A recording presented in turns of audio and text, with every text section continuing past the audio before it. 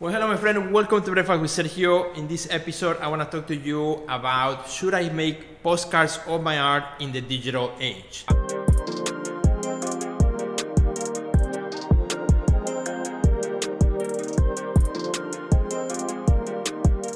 Well, my friend, welcome back to Breakfast with Sergio. I'm here in my Chicago studio and I want to talk to you about is it worth your time, your money, your effort to make postcards with your art on it?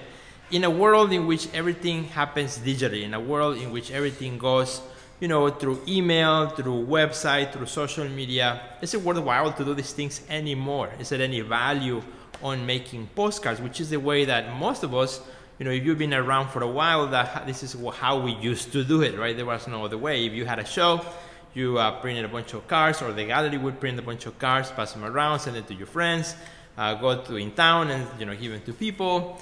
Perhaps if you had an event, you would do the same, or maybe even if you didn't have anything, you would still make them just as a self-promotion item. Now then the digital age came around, email became really strong, social media became huge, and now hardly anybody makes postcards anymore. So is it of any value today as an artist to make postcards, to print material that you can use as marketing collateral? And the answer, I think, my friends, is yes. Just because we have switched to a digital medium doesn't mean this no longer works or this is no longer useful. I think, in the contrary, because everybody has moved from print media to digital media, or at least most people have moved to that, there's still value on this, in which now, because everybody's doing email and social and everything digital marketing, when you send somebody a postcard which is handwritten in the back side of it, you have an advantage. You have an advantage because now,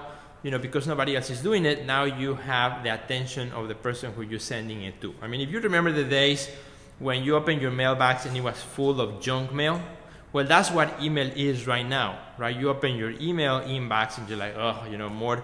You just go delete, delete, delete, delete, delete, right? That's what we used to do with mail back in the day. You had a stack of stuff and you just go throw it out in the garbage. Well, now because that has changed and you don't get that much mail, I think when you send a postcard, particularly to someone that you want to connect with, and then you put a handwritten note in the back, you have an advantage. And I tell you this from my own experience as a curator.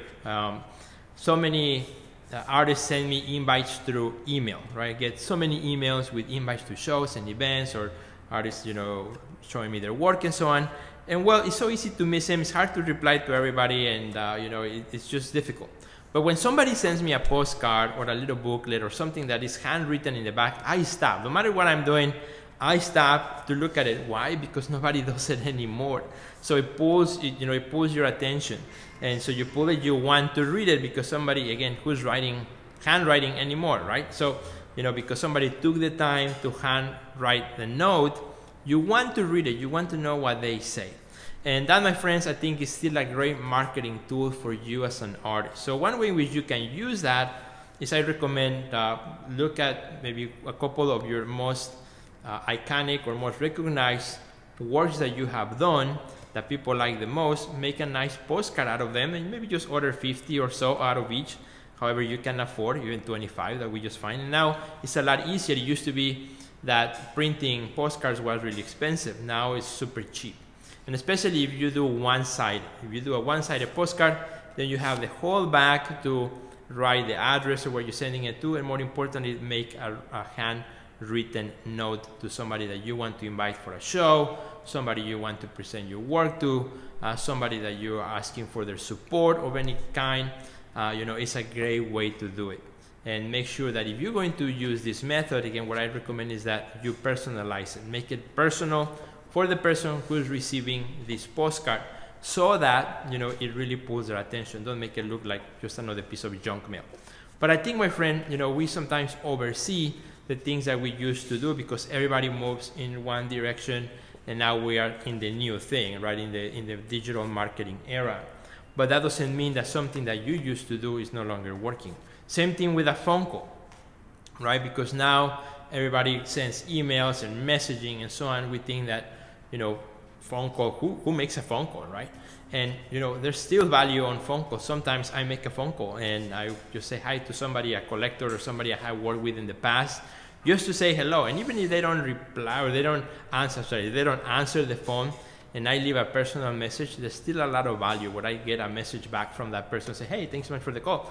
You know, got me by surprise, or I wasn't expecting it, or whatever. And there's a lot of value on that personal touch. So as an artist, the closer you are to the person on the other side that you want to connect with, find ways in which you can personalize that experience versus doing what everybody else is doing. You know, think about the volume of content that the other person is receiving, right? If you send an email, you know that you're going to be one in hundreds of emails that person will receive in the next few days. So the likelihood that they're going to take the time to go and read that email, you know, is very slim, unless, you know, there's something that they're expecting or somebody that knows you really well. But when you send a postcard with a handwritten note, and maybe you follow up with another postcard if you don't hear anything back, you know, again, at least you know that probably they saw it. And depends what's in the postcard and what you are telling them. But again, you know, I think it's something that it still has a lot of value. So in this episode, my friend, I recommend to do that even if you haven't done a postcard in a long time. I think it's not too late. I think you should do it. Just pick the one image that you like the most. As far as size, it's up to you. This is a 5x7. I find 5x7s to be a nice size that can fit on any purse, portfolio, or inside of a book. It's easy still to mail versus the bigger cards or the strange sizes that, you know, they maybe look really nice, but, you know, it's kind of hard to keep them somewhere. At least a 5x7 postcard is a typical size that fits just about everywhere. Even if you want to keep it, you know, I can put it in my back pocket to check it out later, and it still fits really nice. So I hope, my friend, you enjoyed this episode of Breakfast with Sergio. Please share it with your friends. Share it with your friends. It will make me really happy. Follow me on Instagram at Sergio Gomez Art, and also on YouTube. Make sure you subscribe at Sergio Gomez Video. And thanks so much for watching, my friend. Super happy, and I hope you have a great day. See you later.